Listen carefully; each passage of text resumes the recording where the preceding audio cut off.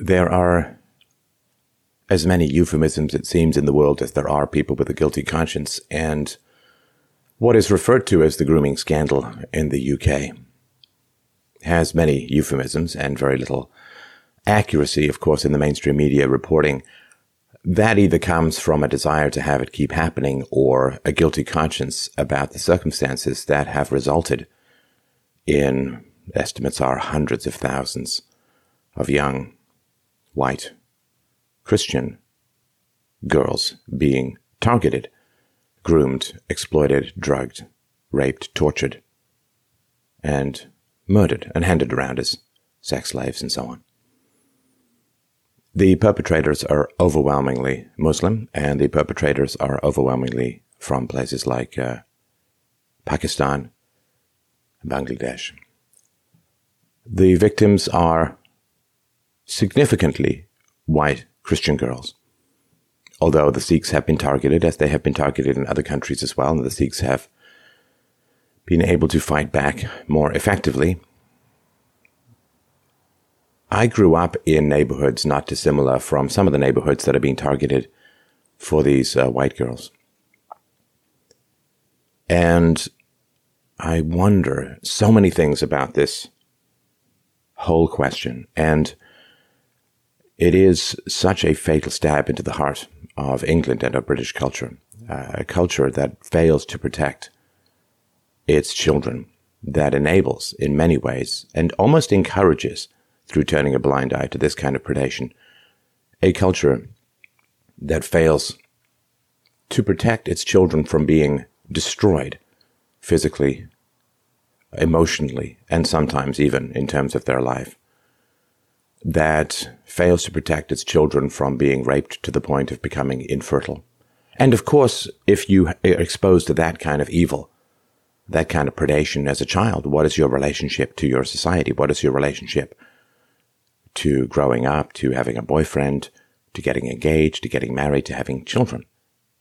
It is a way of preventing the reproduction of your victims to attack and assault them in this kind of manner.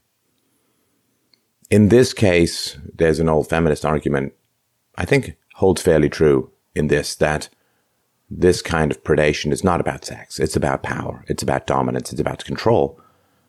And given the scale and demographics, in my view, is easily viewable as an act of war. And sexual assault as an act of war has a long and ignoble history throughout human history. And I would put that in this category. The one thing that I keep thinking about this situation is those who have been very keen on untested third world immigration. It's a theory, and it goes against, of course, a lot of human history. There was a theory that was put forward that this was all going to be wonderful, that this diversity was great, multiculturalism was going to be enriching, and everyone was going to end up better off than they were before.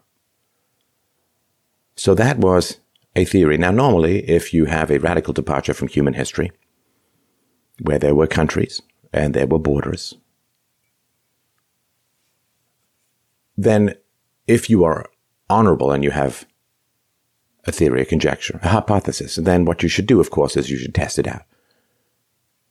You should try a little bit for a generation or two and see what happens. But this sort of massive opening of the gates and letting everybody flood in, that is a massive experiment. And the costs and benefits are very challenging. And this is what I keep thinking about is, would you, if you are a proponent of open borders, of mass third world immigration and so on, which has directly resulted, you understand, in the rape and torture and murder of hundreds of thousands of British girls. I guess my question is, do you consider that worth it? Do you consider that worth it? Would you be willing to sit down with the survivors of these racist pedophile gangs? would you be willing to sit down with them, let's say one a day, to explain why what happened to them was worth it for diversity, for multiculturalism, for whatever? I guess for votes for Labour, for votes for the left. Would you be willing to sit down day after day with victim after victim and spend a day with them explaining why what happened to them, how they were tortured and raped, how they were doused in gasoline and threatened to be set on fire, how guns were pressed to their temples, how they were handed around as receptacles? Would you be willing to sit down and explain to them why it was worth it, why what happened to them was a good for society as a whole? Now, you can do this with some groups. If there is an invasion of a very destructive group, an army, a literal army, and young men are called to fight, to defend the country. Let's say Nazis are coming in. Well, then there's going to be a lot of death and maiming and wounding and horrors and so on. And you may, of course, be able to sit down with the young men and say, what you suffered was worth it for society as a whole because of this. Now you are honored, your sacrifice is respected, you get ticker tape parades, you get pensions, you get medals, you get honor. Young men who fought against a desperately destructive enemy, it was worth it, and we're sorry that you had to do it, but the end result was the salvation of the country and the repulsion of the invaders. But we give you all honor, your widows get pensions, your children can handle your medals and look back in pride at what you did to save the country. But surely we don't draft the vaginas and anuses of little girls to be sacrificed to the altar of political correctness. We don't do that as a society, do we? We wouldn't draft little girls to fight. Do we draft their orifices to fight? I can't see how any even remotely reasonable moral theory could ever justify that. So if you are for open borders, if you are for mass immigration is one thing, but when you pay people to come to your country, a significant proportion of whom end up raping your children, and then you pay for them to continue to do so through the welfare state, through free healthcare, through other forms of subsidies, everything from education to pensions to you name it. Can you explain to them why what they suffered was worth it? What greater good their innocence, their body integrity, their reproductive capacity, sometimes their lives. Can you explain to them why it's worth it? Why what they suffered was worth it for your theory? And I think this fundamental question is what is driving this aversion to talk about it. Because there are people who don't want to look at the actual results of the theory. I also wonder, the Sikh community was quite assertive/aggressive in trying to deal with this problem. They had some historical experience with it, and I massively sympathize, of course. And I wonder, we probably will never know, but I do wonder how many of the children who were drugged and abducted and groomed and raped and tortured and murdered, how many of them came from fatherless homes? Because it's hard for me to imagine how fathers could, I don't know, bleat to the police who do nothing and then not find other ways of dealing with the problem. Move away. Find some solution. Raise a fuss. Have a march. I could even, though I don't condone it in some ways, I even understand how they could take matters into their own hands in other ways. But some of the earliest examples of these sexual assaults, rapes upon children occurred in the mid-1970s, and what recently came to light in Telford has been going on since the 1980s. It's decade after decade of the enabling of just this kind of predation. And those who are vile pedophiles have joined with these gangs, even if they have different religions, even if they have different demographics, because these gangs have been given carte blanche to rape and torture and murder children. Now, the media, of course, has a lot to do with this, and there have been some elements of the UK media that have been trying to bring this to light. But as a whole, it's not what happens, it's the story about what happens. I don't go as far as Hamlet saying there's nothing good or bad, but thinking makes it so. But how the media frames these kinds of incidents has a lot to do with society's power to deal with them in an effective manner. And the media, of course, a lot of times will put the spin on, well, if arrests of a particular demographic or religion are very high, then this must be evidence of prejudice and racism. The fact that it's almost exclusively Pakistani Muslim men who are almost exclusively targeting young white British girls, you think would be evidence of patriarchy, sexism, racism, fear of the other, rape of the other, killing of the other. That would be, of course, a logical consequence of leftist theory, but leftist theories are not designed for logical consequences, but rather of firing up the jetpack that burns the future of the young in order to rise someone to a position of power. And the media would do what if these gangs were exposed? If these gangs were exposed and had been exposed from early on, it might have had... See, the real third world opening of the floodgates did not occur as strongly until the 90s. Now, if since the 70s and in the 80s, if the media had been exposing and talking about this, then there could have been a pause put on immigration from everywhere. Something could have been done. There could have been an earlier Brexit. There could have been an earlier desire or capacity to change refugee laws, to change immigration laws, if this had occurred.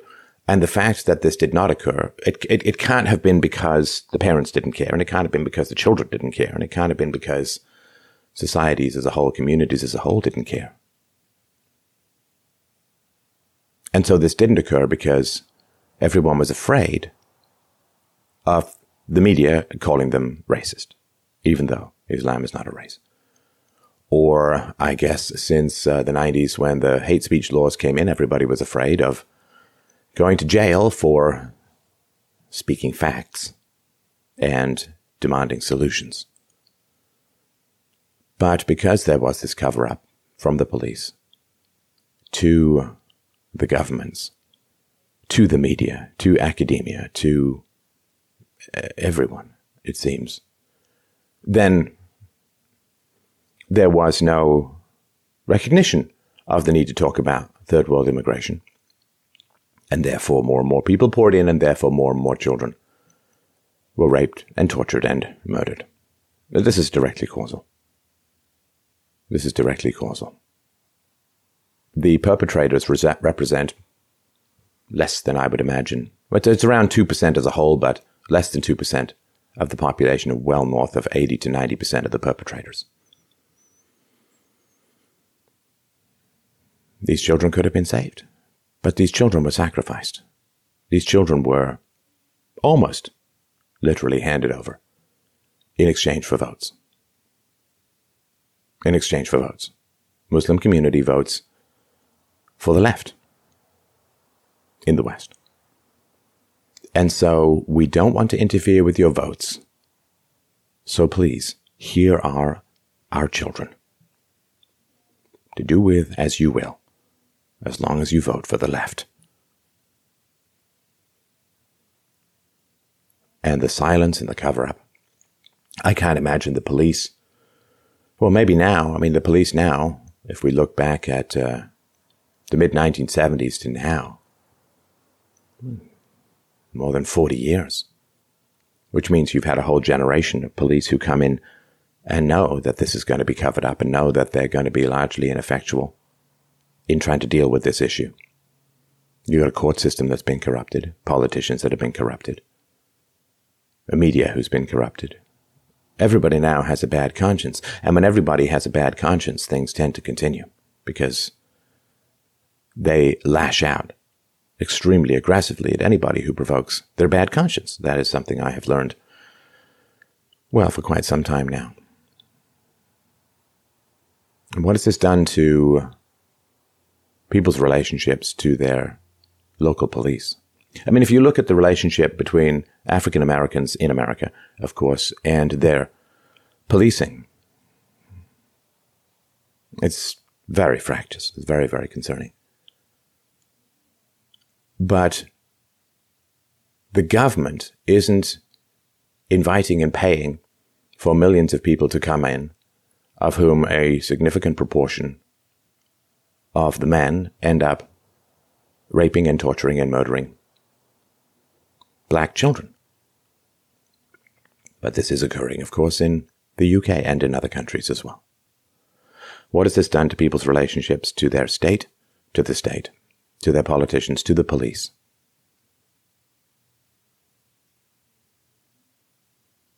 And what has it shown to people when you have a small minority of a population that I guess people are scared of, and therefore they are now exempt from laws? And not just exempt from laws, but they continue to be paid by the very state that refuses to protect the children that they prey on.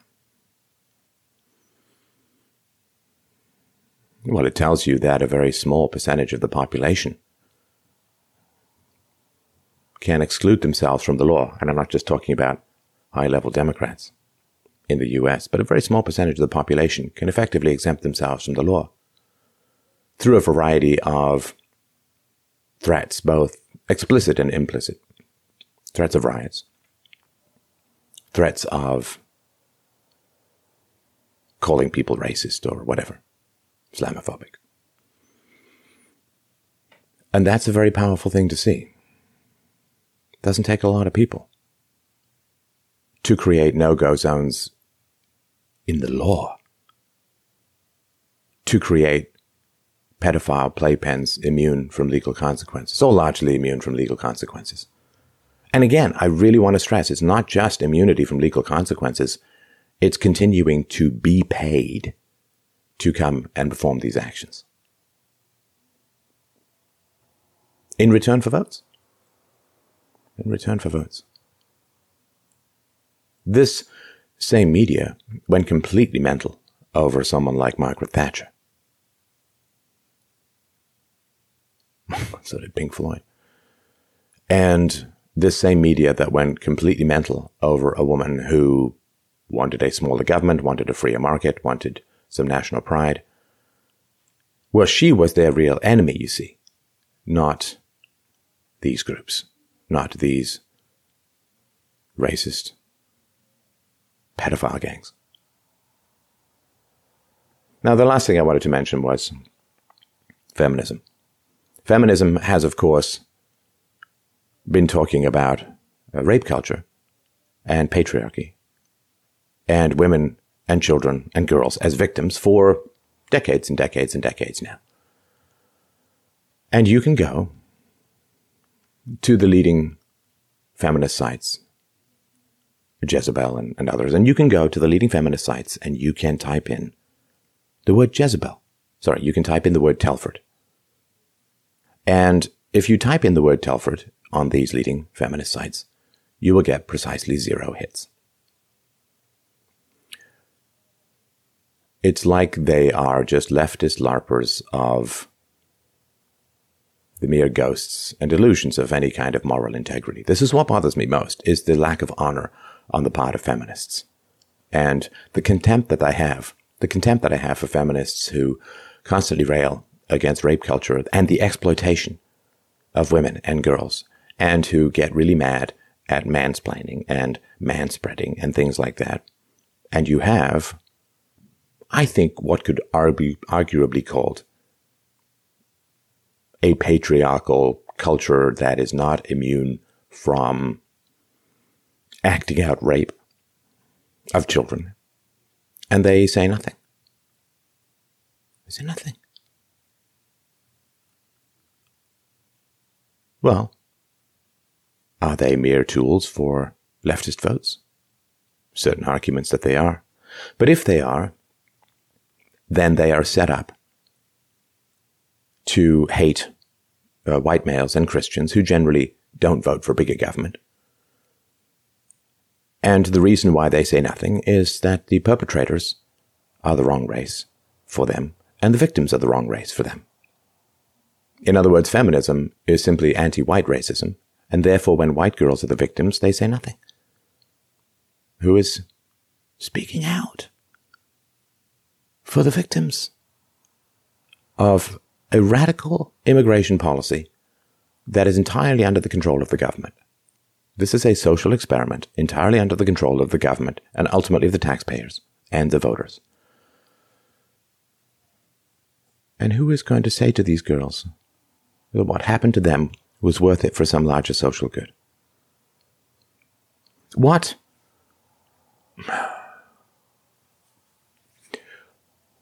satanic social theory do you have that requires the rape, mutilation, and torture of little girls?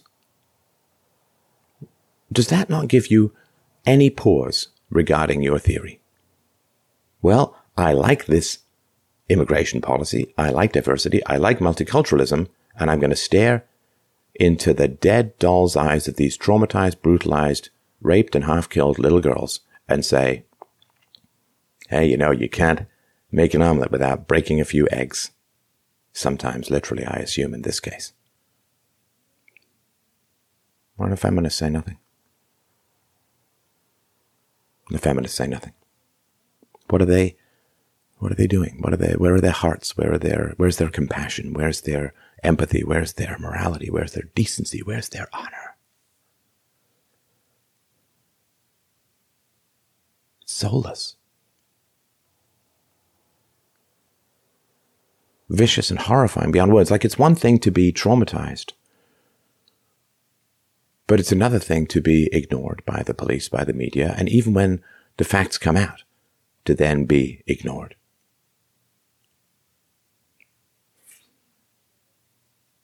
I can't picture this mindset. Like, I can't follow this line of thinking. I can't not empathize with the little Sikh girls, with the little Christian girls. I used to ask myself, what is wrong with these people? What is wrong with these people? Like a genuine question.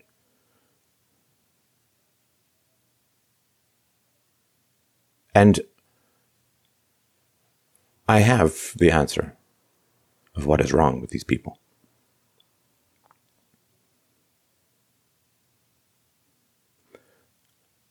The world is at war between the makers and the takers.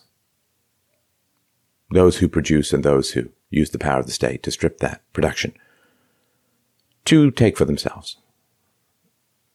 Being an addict, a parasite to other people's productivity means you must dehumanize the productive. And there's a battle between those who get up and go to work every day and those who are raising their children and working hard, and between those who have a lot of time on their hands to cause trouble, to make waves, to propagandize, to protest.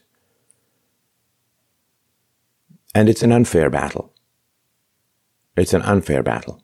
Because those who have children and those who have jobs, they're busy. We're busy. We're busy. We're busy. We're busy. We have very little time to push back against the endless mosquito vampirism of those who prey upon our productivity. We've no time. You have a job. You have kids. You have very little time left over. But if you're sitting around on government money, you have lots of time. If you're a student, you're taking some useless degree funded by the state, you've got lots of time. Lots of time. And massive incentive. And this combination of extra time and extra incentive is why things are falling apart, why the center cannot hold. It is a war.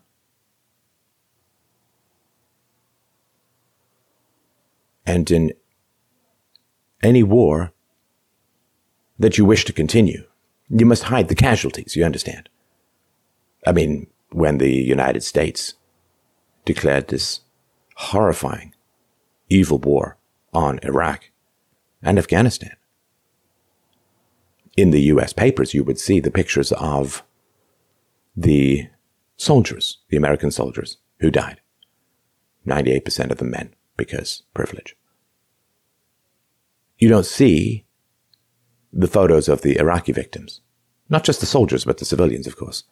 When Barack Obama dropped 100,000 bombs, largely on Muslims, during his 8-year reign, you did not see pictures of the victims. Because if you want the wars to continue, if you want the victims' bodies to continue to pile up, you must hide the victims so that you do not shock the remaining moral sensibilities of the population. And we see this as well now. Victims of another war. These poor, brutalized British children. These girls. Sacrificed on the altar of leftist power lust.